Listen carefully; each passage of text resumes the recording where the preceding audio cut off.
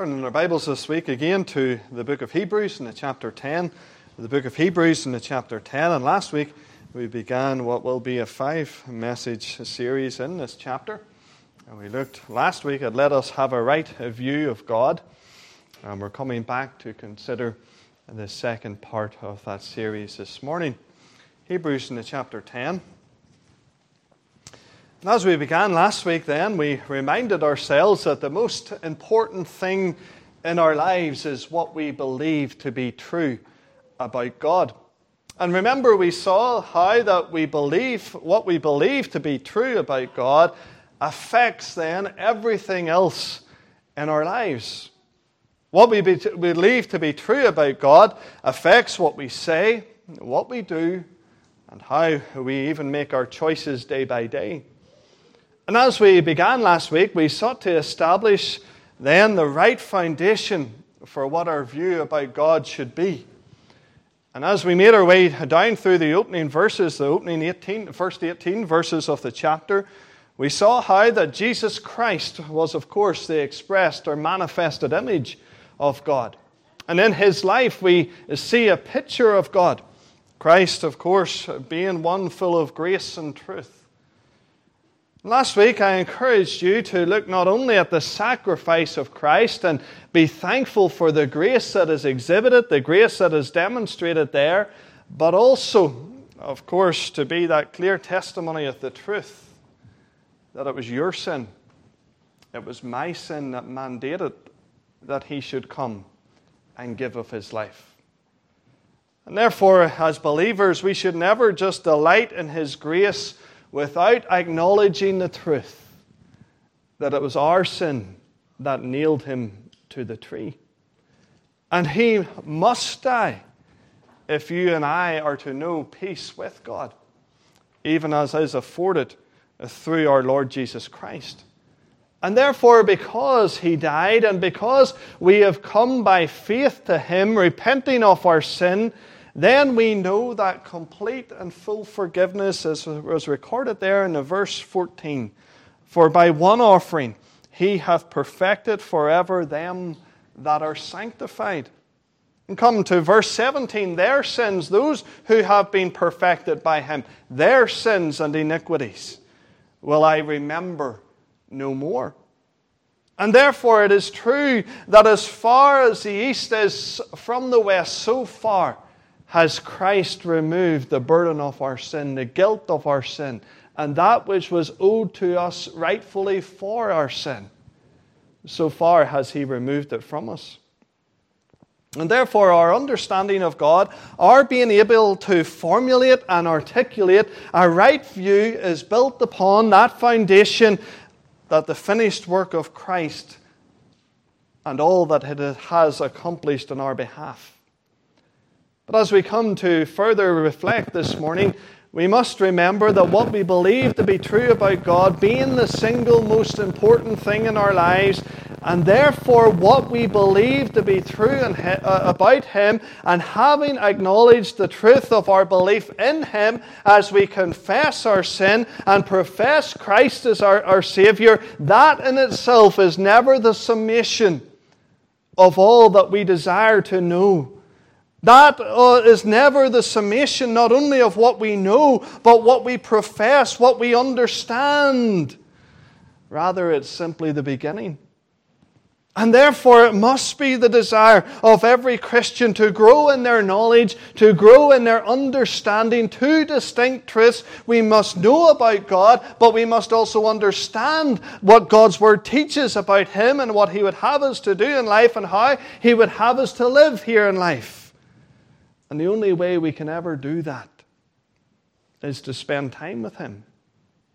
And so we come to the first of the let us's that are found for us in this chapter. We begin our reading at the verse 19.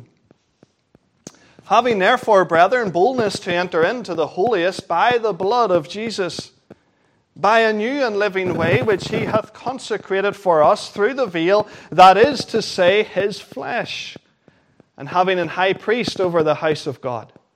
Let us draw near with a true heart, in full assurance of faith, having our hearts sprinkled from an evil conscience and our bodies washed with pure water.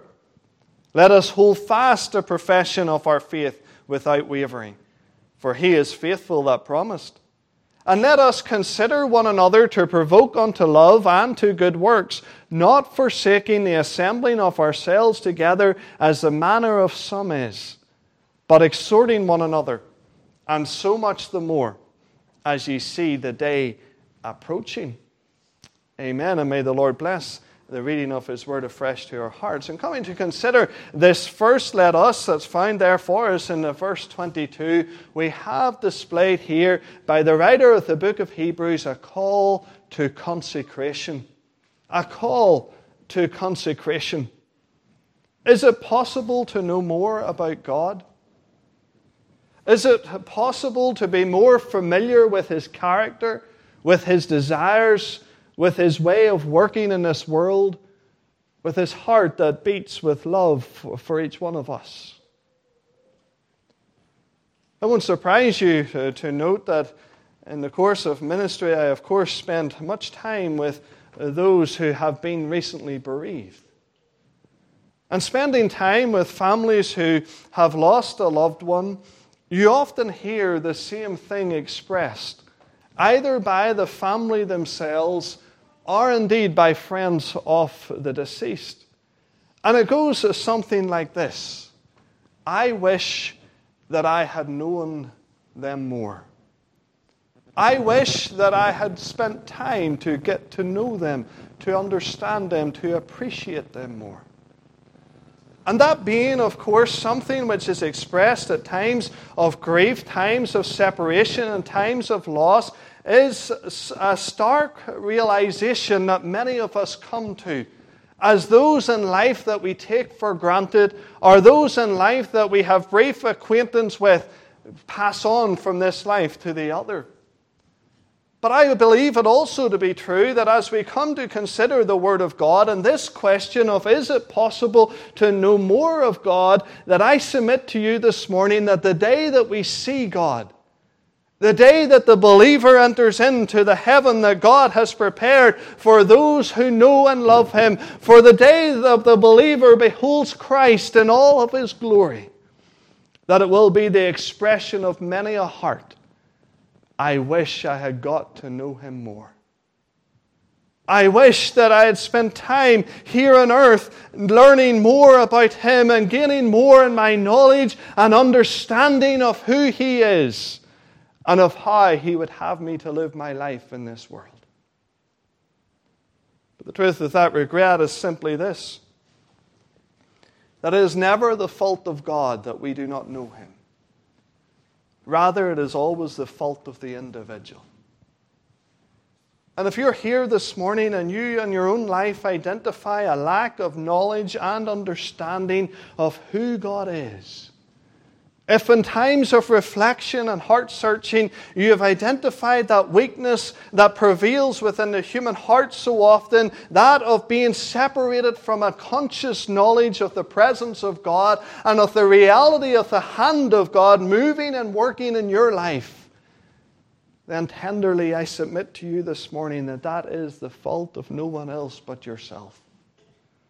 For God has done everything that is necessary that we might enjoy unparalleled access to and uninterrupted fellowship with the God who created us, the Christ who saved us, and the one who desires for us to grow in our knowledge and understanding of Him. And here in this chapter, this 10th chapter of the book of Hebrews, the writer of this book seeks to point this out to us. For in verse 19, he clearly states that the thrust of his writing is to the brethren, is to the sisters, those who have come to express and confess that knowledge of the Lord Jesus Christ as their Savior, those who have repented of their sin and by faith accepted of the finished work that he has recounted here in the opening verses of the chapter 10. And he says in writing to the brethren, he's basing all that he has had to say already upon this understanding that we have come to the knowledge of God through the work of Jesus Christ. And thus, having established the right foundation for fellowship, he seeks to exhort us all to enter into the very presence of God himself. He says, having therefore, brethren, boldness to enter into the holiest. That, of course, conveys to us this idea of approaching unto God. And dear friend, as we gather together this morning, have you ever considered the truth of that exhortation?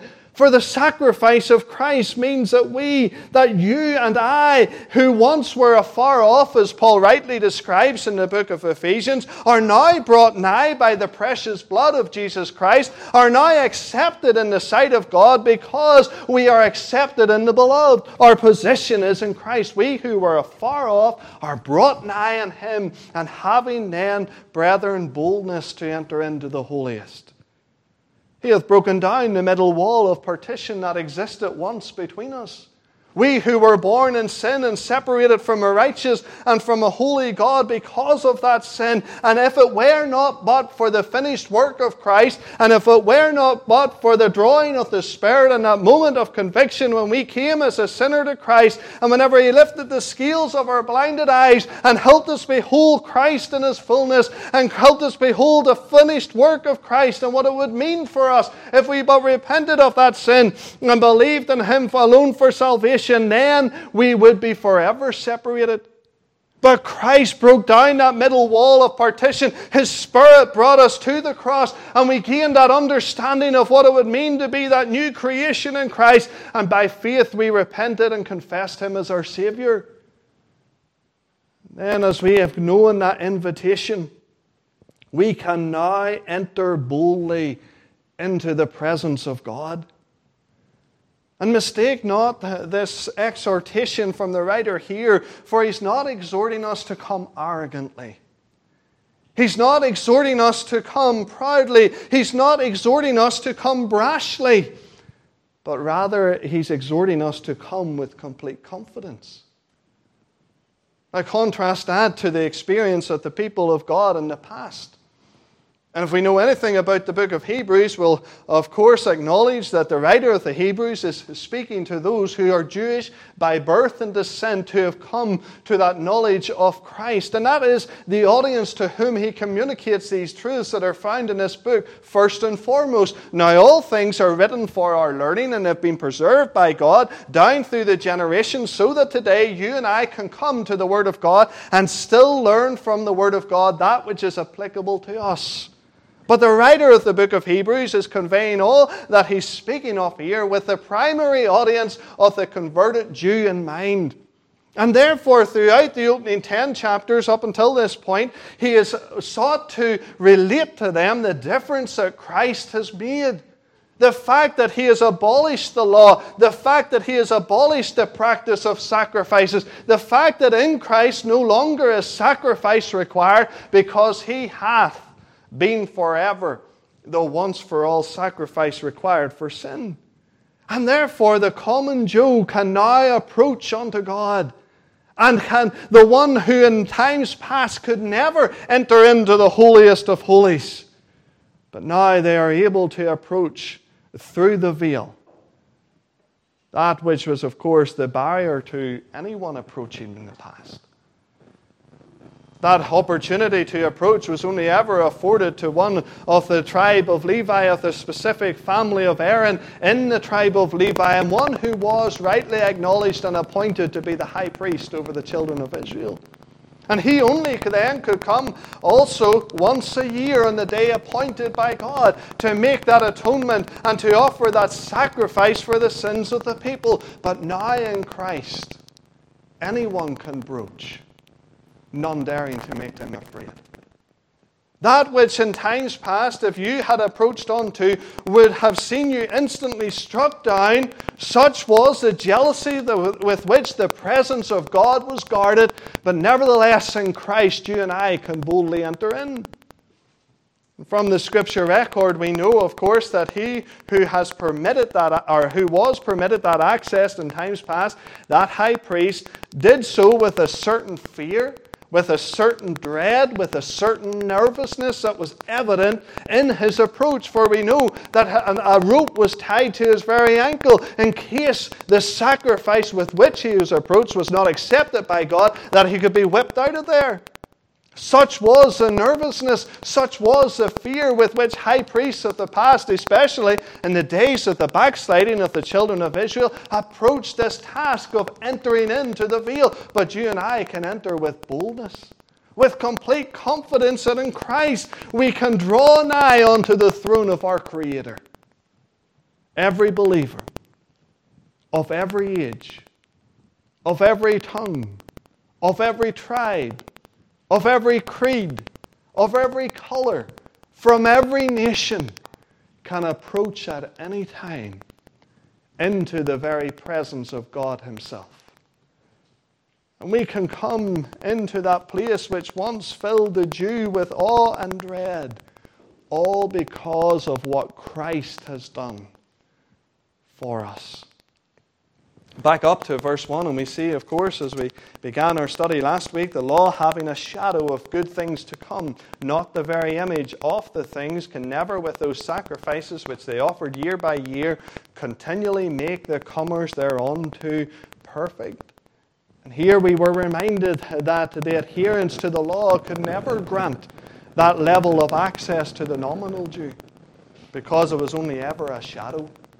But Christ, with the blood that He shed, ushered in that new dispensation when every believer can, with complete confidence, enter in and bow with reverence, fear, and worship before the great God of heaven and earth. And in verse 20, he continues, of course, to expand the truth that he has begun to elaborate upon, and he describes it as being that new and that living way which he, Christ, hath consecrated for us through the veil, that is to say, his flesh.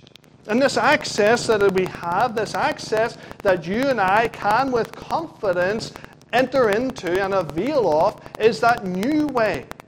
It's not at all been something that has been known in days gone past. The generations of Jews up until this point, the generations of the people of God, this was not available to them. But rather it's a new way that Christ has made. All because he accomplished the work that God had sent him to do. He fulfilled the law. But not only that, it's a living way. Now contrast that to everything that the Old Testament taught, and we saw that the high priest would enter in with blood of an animal that was slain, an animal that would never know life again, an animal that would never come to life again. But Christ entered into the veil and made that new and that living way, because he died, but he rose again and lives in the power of an endless life. And his blood, the efficacy of that blood, atones for the sins of every generation until the day that he returns. Until the day that, as we've been noting even in the book of Revelation, the Holy of Holies is shut up, and no man can know what it is to approach unto God for mercy again. And oh friend, God has accomplished in Christ a great work for the believer, and it's this new way that he has made. It's this living way, because he ever lives to make intercession for us, and his blood ever atones for the sins of his people. And God sent his Son to fulfill the law, to pay the price for sin. And in doing so, he accomplished the miraculous. And that miraculous allows you and I the privilege of entering in such as was never known in Old Testament time. For Christ, as he made that new and that living way, entered in the veil. And God, in that moment, as he acknowledged the shed blood of the sinless, spotless sacrifice of his Son's, dear Son's life, he manifested his acceptance in a divine way. For the Bible tells us that from top to bottom, an act that only could be done by God from top to bottom, that veil, that wall of separation, that curtain that was ever hanging as a continual remembrance that you could not approach, it was rent. And God, by that divine act, rendered it useless and allowed the opportunity for that same unparalleled access and for that uninterrupted fellowship that we've already identified. And therefore, coming to answer the question, can I get to know God more? Of course we can. For you and I can approach unto Him and spend as much or as little time as we desire in His presence. It's all because, of course, this newness of the covenant that He established in Christ. The old covenant being done away with, the new covenant that the Scriptures speak of being found even in the work of Jesus Christ. And in verse 21, he tells us there, it's again the signifying work of that new covenant, because we have an high priest over the house of God. And Christ is our great high priest, and the truth be told, He is, of course, the only high priest that the believer has ever required and indeed will ever require. Come back to chapter 7 of the book of Hebrews, and we see this elaborated upon. For this again correlates with this understanding of this way being new, of this covenant being new. Because the children of old, the children of God of old, the Israelites, knew what it was to have a succession of high priests. There was, of course, the ever-continuing need for priests and then high priests subsequently to be replaced. For they that held such positions naturally died. In verse 22 it tells us, by so much was Jesus made a surety of a better testament. And they truly were many priests, because they were not suffered to continue by reason of death. The people who held that office, that had that responsibility, the men of generations past, remember, had only a defined life here on earth. But Christ is eternal. But this man, verse 24, Christ, because He continueth ever eternal, hath an unchangeable priesthood. There's no need to pass on that requirement or duty to another. Wherefore He is able also to save them to the uttermost that come unto God by Him, seeing He ever liveth to make intercession for them. For such an high priest became us, who is holy, harmless, undefiled, separate from sinners, and made higher than the heavens. He's unique. He's unlike any high priest that has ever held the position. Christ truly was the Paschal Lamb, but Christ also was the full embodiment of what God desired in the high priest. The one who shed that blood, the one who offered that sacrifice. The Bible tells us, who needeth not daily as those high priests, those ones who, of course, existed in generations past, to offer up sacrifice first for His own sins, and then for the people's. For this He did once when He offered up Himself. For the law maketh men high priests which have infirmity, but the word of the oath which was since the law maketh the Son, who is consecrated for evermore. And here we're reminded that those who were high priests in generations past, they were not flawless, they were not faultless. Rather, they were there because God had chosen them to be there. That line that was established from Aaron right down through the generations of the Levites who would pass, that was established in the mind, the heart, and the plan of God. But it all led to Christ, the great embodiment, the great fulfillment of the office of the high priest.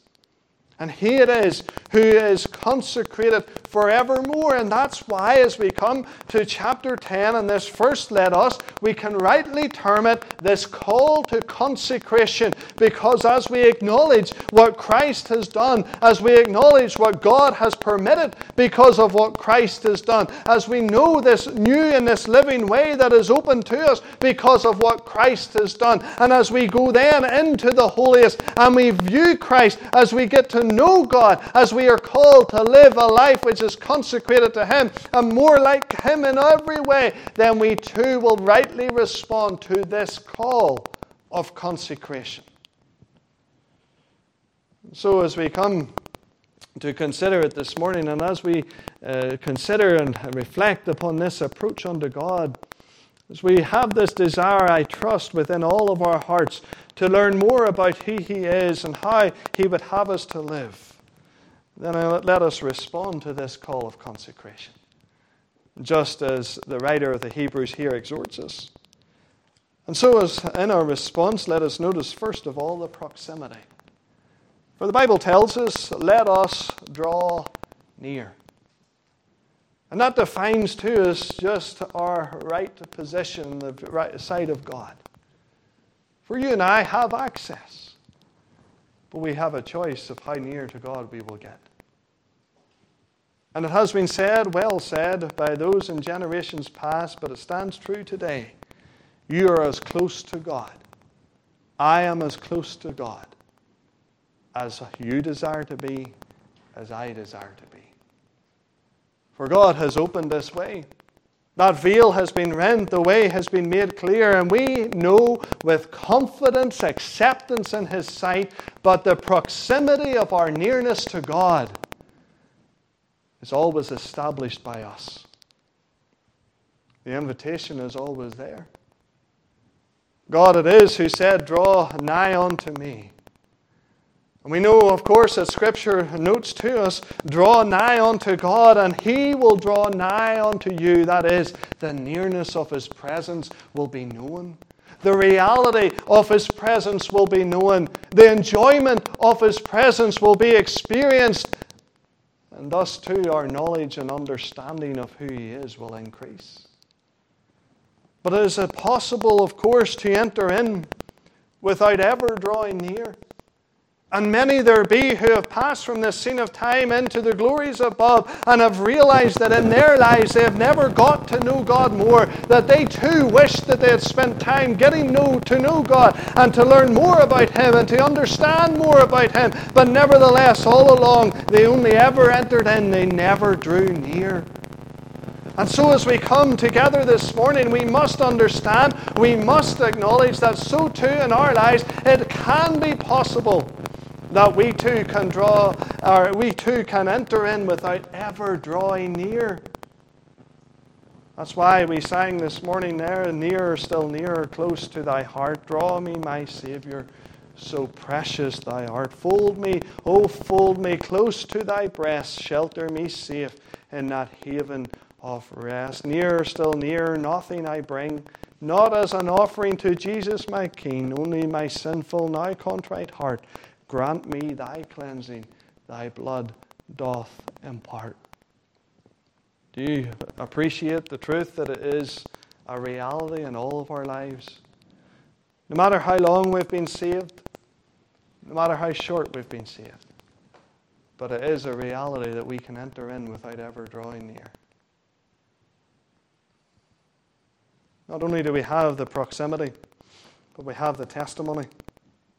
The Bible goes on to say, let us draw near with a true heart. A true heart. As God beholds our heart, does He establish an understanding that our heart is true before Him? As God looks within us, each one of us, not seeing what we put on for others on the outside, but knowing directly the thoughts and the intents and the motives of our heart, knowing the things that we have said, knowing the things that we have done, does God identify a true heart in us? The heart is, of course, the seat of emotions. And what is in our heart is manifested in all our reactions and in all our actions. I believe that's why in Proverbs we have that appeal that is given, give me thy heart. Give me thine heart.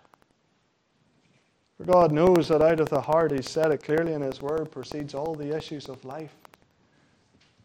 And the Bible has much to say about the heart. In fact, if you were to study the theme of the heart in Scripture, you'd find over 800 direct references to the heart, and every single one of them is connected to either an emotion, an action, or a reaction. For God is seeking to convey to us the truth that what is in our heart and what is the rightful condition of our heart, not that which we let on it to be, but what is the rightful condition of our heart, does truly affect everything that we do, everything that we say. In 1 Kings, in chapter 11, verse 4, the Bible notes that Solomon had an idolatrous heart.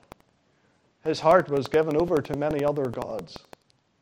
And surely that is a problem that is still existent, evident, and resplendent in our generation. For whilst there may not be an idol in the corner, whilst there may not be a shrine that is found within our homes, there are those things, there are those people who distract our heart, who take the attention and the affection of our heart, which should only ever belong to God. But nevertheless, there are things of time which sadly crowd in and find that seat of prominence within our heart. Does God look at us this morning? Does God look at you? Does He look at me and see an idolatrous heart, just as was found in Solomon?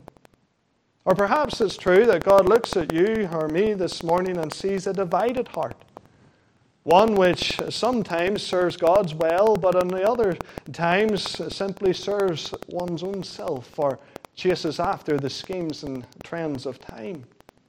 That's given to us in the book of Hosea in the chapter 10 and the verse 2. They had a divided heart, the nation of Judah, the people of Israel. They, of course, served God well during seasons of their lives. They looked to Him whenever trouble came. They looked to Him whenever the enemy threatened, but whenever things were calm, whenever things were settled, they simply did that which was right in their own eyes.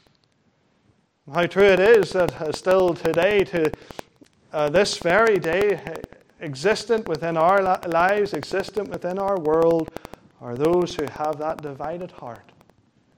But nevertheless, the word of Scripture is simply this: choose you this day whom you will serve. Perhaps God looks at our heart this morning and sees a convicted heart, one which knows the stirring of His Spirit within, one who has sat under the preaching of His Word, or indeed has in their own time and their own personal devotions read that which has pricked at the heart. And they have known the finger of God press heavily upon them. It's given to us, of course, in the book of Acts, in the chapter 2, and the verse 37, for as Peter preached the day of Pentecost, they were pricked in their hearts, the Word of God records. It also is given to us in Psalm 73, in the verse 21, when it talks about the pricked heart. How that one hears the Word of God, understands the tug of God, but yet in that moment still has that decision to make to obey God or to turn their back on all that God is speaking to them to do. Or perhaps this morning as you have come in that rightful way. You have come with an open heart. One whom the Lord has prepared, just as He did in the life of Lydia. In the book of Acts, in the chapter 16, in the verse 14, the Lord opened her heart. It's very easy to have a closed heart, to have a closed mind, to have a closed will. Only God can truly open the heart. And I pray that even as you prepared to come here this morning, that you ask for that open heart, that heart that was ready to receive the Word of God, that heart that was ready to act on all that you did receive from the Word of God. Oh, let it be that we are people of an open heart. People who are ready, willing, and eager to hear all that God would say unto us. We could look this morning at the broken heart, the contrite heart. We could look this morning at the fixed heart. We could look at the faithful heart. The time doesn't allow us. Nevertheless, we want to remark last of all upon the full heart. For that too, I believe, should be the expression of each of our hearts and the reality of the condition of each of our hearts as we come here this morning. Not only should our hearts be open, but our hearts should be full. Full because of all that Christ has done for us. I believe that is why the writer of the Hebrews spends so much time getting to this point in chapter 10. Reminding us all of what Christ has accomplished on our behalf, reminding us all of what God has accomplished in Christ and what God has fulfilled in that great plan of redemption as Christ came, a once-for-all sacrifice for our sin. And therefore, as we draw near to God with that true heart, it's a heart that is full. Why is it a heart that is full? Well, it's a heart that is full because they have a joy of no regret. A true believer will never regret the day that they accepted the Lord Jesus Christ as their Savior. They've known what it is to enter into the fullness of the joy of His salvation, and no circumstance and no event in life will ever change the joy that they experience in Christ. It's the joy of no regret. But a full heart is also the joy of aspect. For they know as they approach unto God that they are in Christ. That's their position. They were afar off. They were dead in their trespasses and sins. But now they're alive in Christ. They've been brought near. And they're in Christ. It's the joy of aspect. And no man shall pluck them out of the Father's hand. But a full heart not only has a joy of no regret and a joy of aspect, but it is a joy of prospect. For He shall come again and receive us unto Himself, that where He is, there we may be also. And so this morning as we come, as we draw near, is our heart true? Is our heart full? Is our heart open? I pray to God that it is.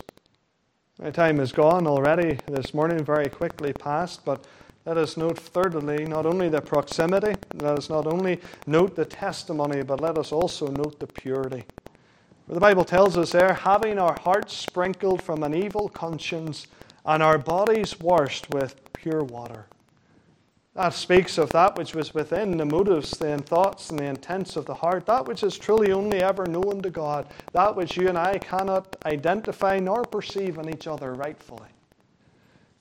But let us draw near with that which has been cleansed by His precious blood. But also it speaks of that outwardly, has our hands received of the emblems this morning, having partaken of the things of the world in the week that is past?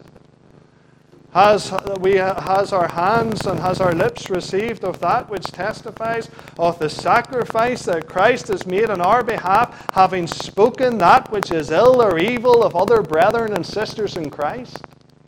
Have we used our lips or our tongue for lying or speaking vanity, but yet came here this morning and accepted of that which speaks of His forever sacrifice? Oh, may it be that our hearts are sprinkled from an evil conscience. Let it be that our bodies are washed with pure water, and that is only ever accomplished as you and I know what it is to be in the Word, to be people of the Word. People who delight to hear and to do the Word of God. People who set aside that time that is necessary to be in His Word. Wash me with water and I shall be clean. And what is it? The water of His Word that accomplishes the cleansing that is required, that we can with confidence, assurance, and in that right manner approach unto Him.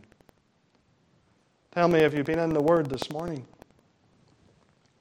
Have you been in the Word during those times that we have spent separate one from another during the days of lockdown? Have you been a person of the Word? Have you set aside the time from the cares of this world and from the routine of time to come and to fellowship with other brethren and sisters at the appointed time around the Word of God? Have you set aside that time in your own life to draw near personally to God and to be in His Word? Or is yours a testimony of playing catch-up? Or perhaps even greater than that, a testimony of neglect? Catch-up will never replace being in the Word at the appointed time. Neglect will never cleanse the body or the mind the way that God requires.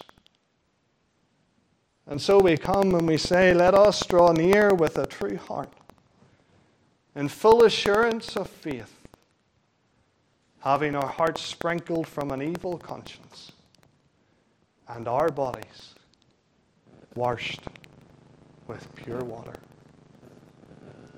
Father, we praise Thee and we thank Thee for all that Thy Word teaches us this morning.